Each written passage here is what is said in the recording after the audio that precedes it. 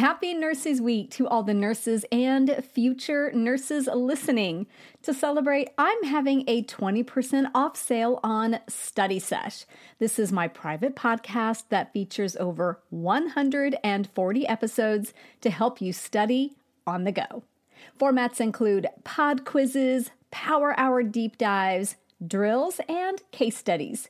If you're tired of sitting at your desk or staring at a screen, but still want to review for nursing school, it's time to check out Study Sesh. Go to straightanursingstudent.com and click on courses in that top menu bar. That's straightanursingstudent.com and click on courses in the menu bar. See you there.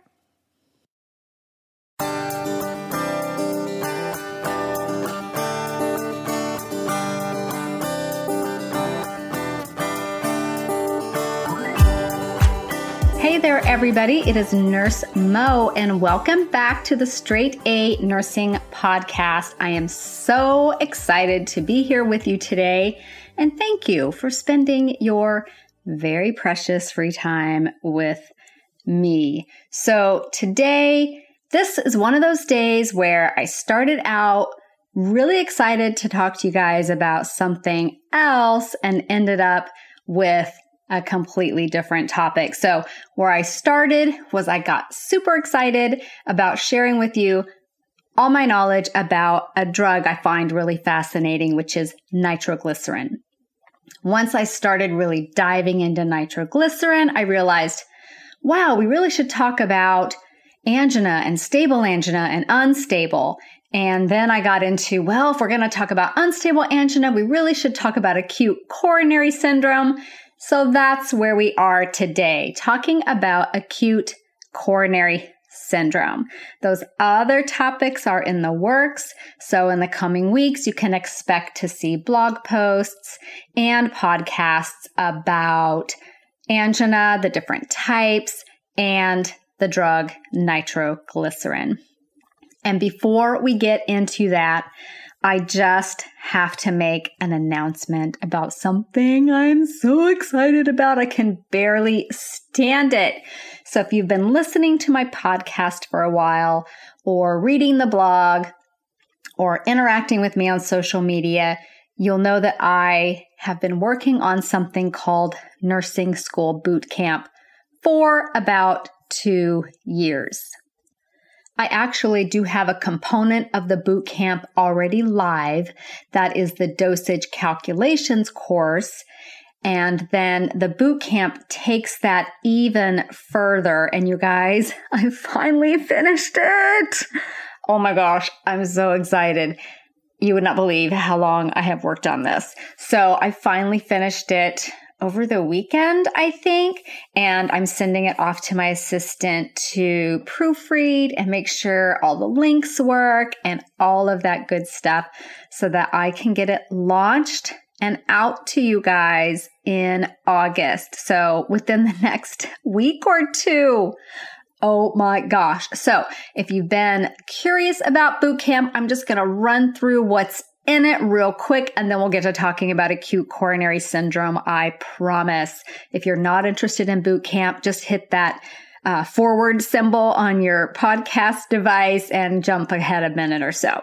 Okay, so Nursing School Boot Camp, the whole reason I created it was because I got really tired of seeing you guys struggle. You struggle so much, especially in those first few weeks when you are hit with a ton of bricks and you're shell-shocked and you're overwhelmed and your instructors are throwing content at you like they're 100-mile-an-hour fastballs, and it's really hard. And I just thought, does it have to be this hard? Let's help these people. So I created the boot camp to cover some crucial, and you guys, these are crucial concepts that your instructors will possibly introduce to you. Guaranteed they will not have a lot of time to spend on them. And the reason for this is simply that they are tasked with a huge job in those first few weeks, and that is getting you enough basic knowledge and safety information so that you can go to clinical and be able to learn something, and B, not hurt anyone. So the first few weeks of that first semester are so focused on getting you prepared for your clinical that a lot of these other key concepts, they're going to come at you, and they're going to come at you really, really fast. And once you're behind in nursing school, you're sunk. You are sunk. We had a guy who was so bright first semester, and something happened. I don't know if he got sick or his mom got sick. Something happened. He didn't even miss that much school. Maybe he missed a week of class and he couldn't catch up. He dropped out of the program, and he was doing great and he was really smart. So I'm just saying, if you fall behind, that's not good. So why not start out a little bit ahead? And that's where the nursing school boot camp comes into play. So these key concepts going to do a lot of things for you. One of the things it's going to do is help you, first of all, get organized and conquer the giant mountain of paperwork and schoolwork that you're going to have to do so that you have what you need at your fingertips, okay? I'm going to help you get organized so you never miss a deadline, and you will have multiple deadlines every week, some every day. And my goal is to get you in bed every night by 11 p.m. I want you to make absolutely every minute count. So many of my classmates would be sending me texts at 2 a.m, 3 a.m, and they're still up studying. And I'm thinking, what is wrong with this picture? Get to bed at a decent hour. I will teach you a fail-proof method for dosage calculations. This works with 100% accuracy every single time. And those of you that have already taken the dosage calculations course already know this. I'm going to provide you with 7 powerful tools to decode and demystify NCLEX style questions, which will be the basis of most, if not all, of your nursing school exams. I'm going to introduce you to what's called the nursing process and how it can help you answer test questions and know what to do in clinical. I'm going to provide guidance on developing your critical thinking, which is huge and a huge roadblock for new students. So developing your critical thinking and clinical judgment. And we'll be doing this utilizing the framework that really is going to start playing a much bigger role in that next generation of the NCLEX. I will teach you a study methodology that helps you master material, not just memorize it. So we're going to go beyond memorization to mastery and application. We'll cover common medical terms and abbreviations that will help you grasp the meanings of a whole new language very quickly. I will help you decipher nursing diagnoses and learn how you are going to write your own. You'll be doing this a lot when you're doing your care plans. I'll teach you effective communication so that when you're in the clinical setting, you know how to call docs, you know how to give end of shift report, convey concerns about a patient, all those key communication components, including some that are written communication. We'll go over reference ranges for vital signs and other critical findings, which is great for those of you that have zero medical background like me when I was a nursing student. We'll also go through a comprehensive review of electrolytes and all their key roles in the body, because that is really good background knowledge to have when you're taking care of patients when they have abnormalities with their electrolytes. And that's a lot of people, you guys. We'll also look at an overview of the fluid compartments and fluid shifts in the body. This is really that backbone, that ground level understanding of hemodynamics, which you're going to get into more in second semester, but you will be looking at hemodynamics in a very basic way in first semester, and it's really great information to know about your patient. I'll teach you how to thrive in your clinical rotations, okay? Not just get through the day, but thrive in those rotations. I'll give you tips on completing care plans with confidence and provide testing strategies that absolutely work. And there's a whole bunch more. Those are the highlights. I'm sorry if you bumped ahead for a minute thinking you were going to get past this. I apologize.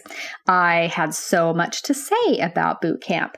So if you're interested, go to the straightanursingstudent.com website And on the right-hand side of the web page, there's a little spot that says, I want updates and tips. And you can choose the boot camp list or the straight A nursing list. If you choose the boot camp list, I'm just going to send you stuff about boot camp. If you want stuff about boot camp and all the other cool stuff we do at straight A nursing, then sign up for the straight A nursing list. And if you're already on there, you can look for information to come very, very soon. Okay, so let's talk about acute coronary syndrome. Oh, and one more thing. For those of you that have already taken dosage calculations, you'll get a coupon code so that when you take the whole boot camp, it accounts for the fact that you've already taken part of the course. Okay, moving on to acute coronary syndrome. So what is this? This is a syndrome of basically unstable angina and myocardial infarction. So when the oxygen supply to the heart is cut off or very greatly reduced, you get into that acute coronary syndrome territory. And again, that's going to cover like myocardial infarctions and what we call unstable angina. So we have stable angina and unstable. So what is angina? It is characterized basically whether it's stable or unstable, based on how dangerous it is for the patient and how easy it is to make the symptoms go away and what causes the symptoms. So when we say a patient has stable angina, that's typically chest pain angina that's caused by exercise or stress, something like that, and can be relieved by rest or taking a nitroglycerin pill or nitroglycerin spray. Unstable angina, which is where we're talking about here with acute coronary syndrome, that's going to require more intense, more immediate intervention and is considered a medical emergency. For the record, there are lots of different types of angina. And again, we're going to go over all of those in a future recording, a future blog post. So the other side of acute coronary syndrome is acute myocardial infarction. You may see it abbreviated as AMI. So an acute myocardial infarction occurs when that blood flow to the heart is blocked to the point of causing ischemia and tissue damage, tissue necrosis, guys. Parts of the heart start to die. So this is what a layperson out there would call a heart attack. So that blockage can be caused by a blood clot or buildups of plaque in those arteries, which is atherosclerosis. And then these plaques can break open, they can break free, they can cause a clot to form in those arteries. Whatever is causing this clot, it's blocking blood flow.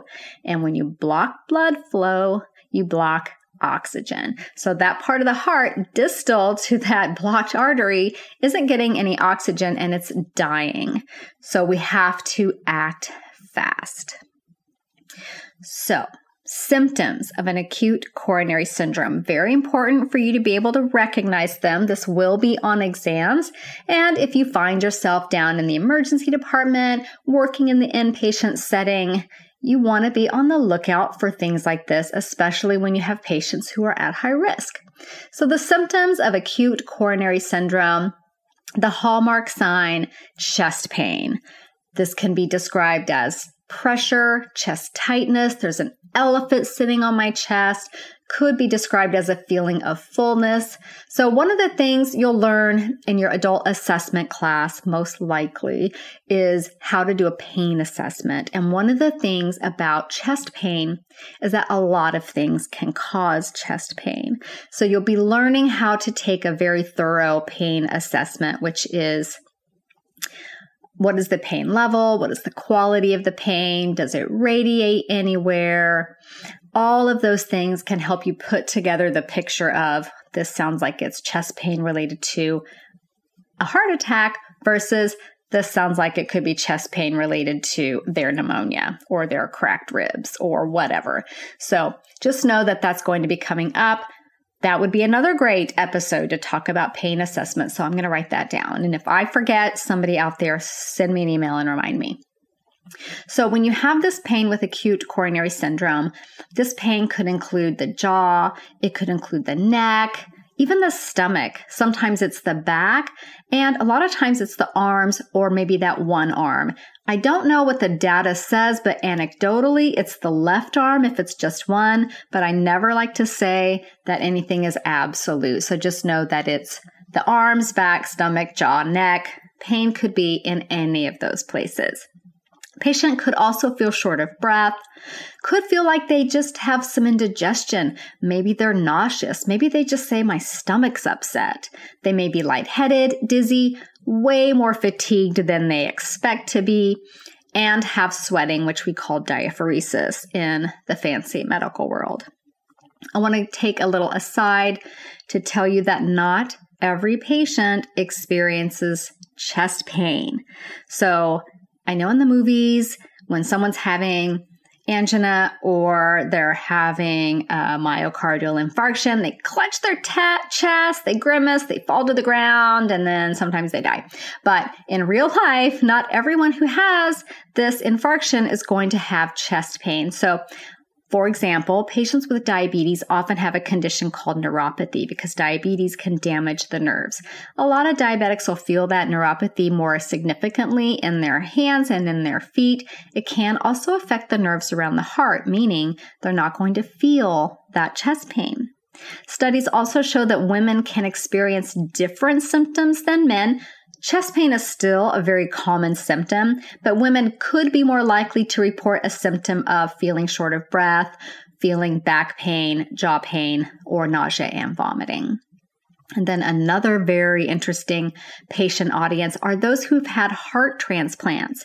So there's a study, and if you look at the blog post associated with this, there's a link to it. So if you're interested in reading it, there was a study that looked at 22 patients about 4 years, just under 4 years after their heart transplants, and they had myocardial infarctions. And of those 22 patients, only 2 of them presented with chest pain.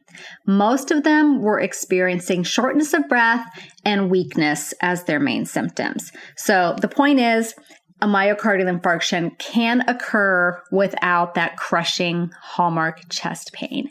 And when it occurs without that pain, you may hear it referred to as a silent MI. Okay, so we have our patient. They've come in, they got the chest pain, they're nauseous, they're diaphoretic, they're tired, and what else? They're dizzy. Okay, so we think they have an MI. What are we going to do to treat acute coronary syndrome?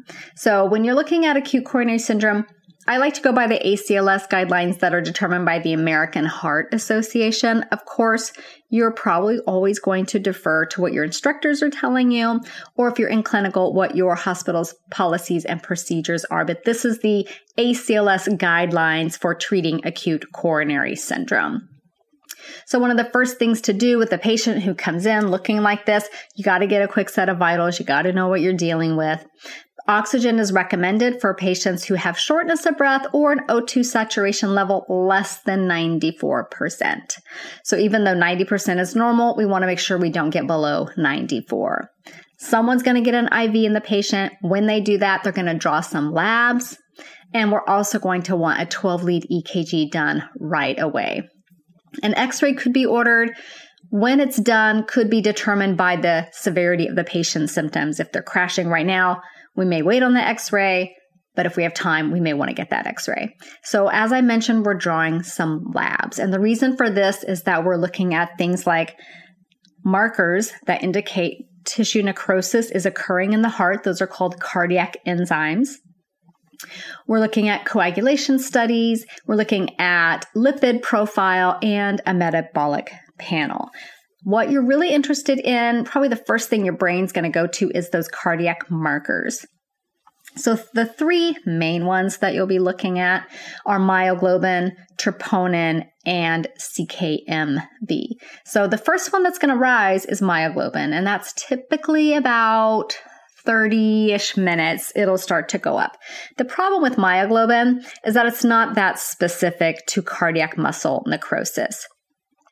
The next Well, actually the most specific, let's go there. The one that you're most interested in because it is the most specific for cardiac muscle necrosis is that troponin. So you want to get that troponin level. Unfortunately, troponins don't rise right away. I saw an onset as early as 3 hours, but most references that I consulted were 4 to 6 or even 4 to 8. So knowing that troponins are going to rise and be very specific, but they're not going to rise right away. And then the other lab that you'll be looking at is called the CKMB. It's also pretty specific for cardiac necrosis. It also takes a little bit of time to rise as well. So when you're doing those troponins, most likely what will happen is the medical doctor or nurse practitioner or whoever is ordering this is probably going to have you do serial troponins or serial cardiac enzymes. And when we say something is serial, we mean we're going to do one now, we're going to do one in so many hours, we're going to do one again after that, and we're going to do a series, and we're going to look at the trend. Because what will happen is this troponin is going to rise, and then it'll peak, and then it'll start to come down. So we really want to know if the troponin is continuing to rise, meaning tissue necrosis is continuing to occur, or have we reached our worst part and now we're coming on the way back down. So if you hear someone say we're doing serial troponins or serial cardiac enzymes, that's why, and that's what they're talking about. You also may hear people use an acronym. When I was in nursing school, it was MONA, and that's what everybody called it, even though if you were to put the letters of the acronym in the order of importance of intervention, it would not still spell MONA. It would spell like OANM or something like that. But if you hear someone say MONA, they're talking about this kind of bundle of things to do for a patient in acute coronary syndrome. So we already talked about the O, which is oxygen. The M is for morphine. And then the A is for aspirin. And the N is for nitroglycerin. So the ACLS, American Heart Association guidelines, essentially say oxygen's going to go on first if you need it. You most likely will. Aspirin, if it's not already been given. So you want to ask if the paramedics gave it, which if they're good paramedics, they did, or maybe the patient took it at home because they thought, oh my gosh, I think I'm having a heart attack. I know I need to take some aspirin. See if they've already had it. If not, they're getting aspirin unless they have a severe contraindication, of course. The N, again, is nitroglycerin. That's that sublingual little tablet, or there's even sprays that go under or on the tongue. So one thing to know about nitroglycerin, and we're going to talk all about nitroglycerin because it's so much more than just this. But if you're looking at a patient with acute coronary syndrome that you suspect is having an MI, you need to look at that EKG before the nitroglycerin is dosed. That's because the American Heart Association ACLS guidelines do not recommend it in a right ventricular infarct. So when the right heart is infarcted, that right heart is dying, you have right heart failure. And in right heart failure, that heart needs more preload, okay? Nitroglycerin is going to cause less preload.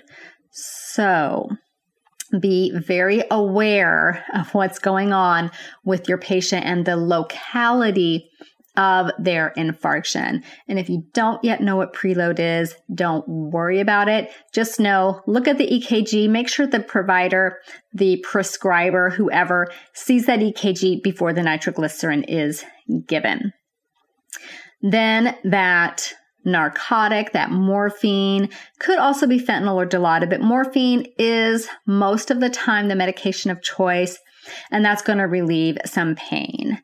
So MONA is your acronym, even though it's not always in that order and probably never is in that order because that's not the ACLS, American Heart Association guidelines, but it's easier to say than OANM, okay? All right, so based off that EKG, so it has another helpful purpose. It's going to help the physician determine if the patient's having a STEMI or an NSTEMI. So a STEMI is an ST elevation MI. That's where that segment between the S of the QRS and the T wave is elevated. that patient is most likely going to get reperfusion therapy stat. So they're going to the cath lab. And then based on that patient's history, their full clinical picture, all of that, there's going to be a bunch of meds they're going to get, like ACE inhibitors, angiotensin receptor blockers, maybe some statins if their cholesterol's high. Beta blockers are used a lot to prevent remodeling after an infarction, and then antiplatelet agents and anticoagulants. And then if they're having an NSTEMI, they're having an infarction, but their ST segment is not elevated, or they're having unstable angina, these patients can get that nitroglycerin. It's going to open up those coronary arteries, hopefully help their pain, maybe also be getting that angiotensin receptor blocker, antiplatelets, anticoagulants like heparin. And then high-risk patients, again, statins if they need it. So what is going to put a patient at risk for acute coronary syndrome? So there's lots of things. Some are modifiable and some are unmodifiable. So when we say a risk factor is unmodifiable, these are the things that the patient has no control over: their age, their family history, things like that. So for acute coronary syndrome, that would be age. Okay, the older we get, the greater risk we have. Family history of heart disease is going to put someone at a higher risk for acute coronary syndrome. Past history of a stroke, or a family history of a stroke as well. Having type 1 diabetes is going to place them at higher risk, and some forms of hypertension. For example, hypertension often is kind of piggybacks on with renal failure. If your patient's in renal failure, and it was not because of their modifiable activities, they could have hypertension that is of no control to them. However, hopefully they can control their hypertension with dialysis and medication. So somewhat modifiable, but they didn't get the hypertension because of anything that they did. And then those modifiable risk factors, there's a bunch. So smoking cigarettes, just all patients, just tell them to not smoke and help them as much as you can. It is just involved in so many disease processes. Having high cholesterol, having high blood pressure, even women who have a history of preeclampsia when they were pregnant have a higher risk for acute coronary syndrome. Eating an unhealthy diet, not exercising, being very sedentary, which was totally me when I was in nursing school. All I did was study. It was a total drag.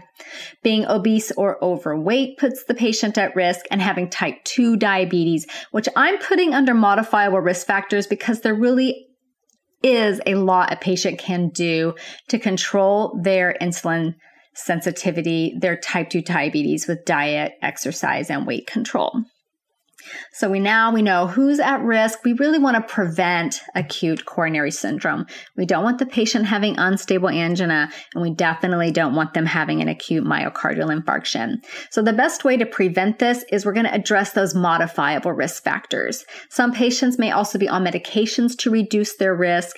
This could be aspirins, antiplatelet agents, statins, again, to keep their cholesterol levels down. They could be on medications for blood pressure like ACE inhibitors, beta blockers, calcium channel blockers, a drug called ranolazine, which is, I believe, a sodium channel blocker, which helps keep the coronary arteries open. I'm just learning about it, but I believe that's what it is about.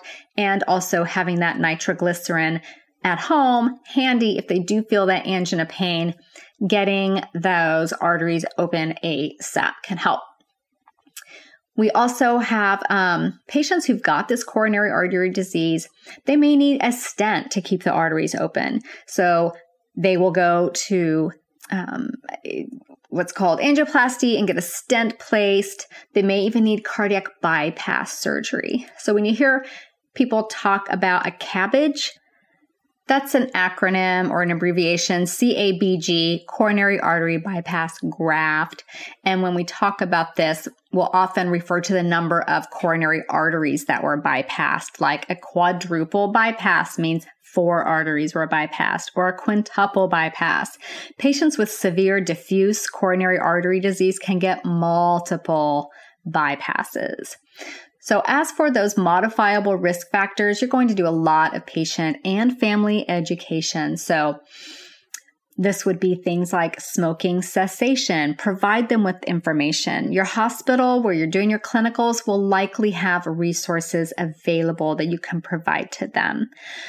Support losing weight and exercising. So this would be getting that family in there to be their cheerleader, be their support system. They may need a dietitian consult to maximize their nutrition. They may need diabetes education if they've got that type 2 diabetes and they really want to get it under control. So that in a nutshell is acute coronary syndrome. Like I said, I'm currently working on those companion topics about all the different types of angina and nitroglycerin, which is so much more than popping a tablet under the patient's tongue. So check back on those soon. Remember to sign up for the email list if you're interested in the boot camp. And if you are a nursing school educator, I know I have some educators that tune in once in a while. I do offer multi-license usage for schools, and I'm working that up now. So reach out, send me an email. I would love to talk to you about it and send you a demo. Thanks everyone for listening in, spending your time with me today. I love being here with you guys, and I hope you're enjoying whatever activity you're doing while you're listening to this podcast. Hopefully you were outside for a walk or doing something productive, and that makes you happy. Take care, and we'll talk soon.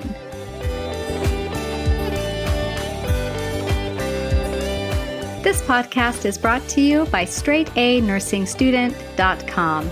Copyright Mo Media.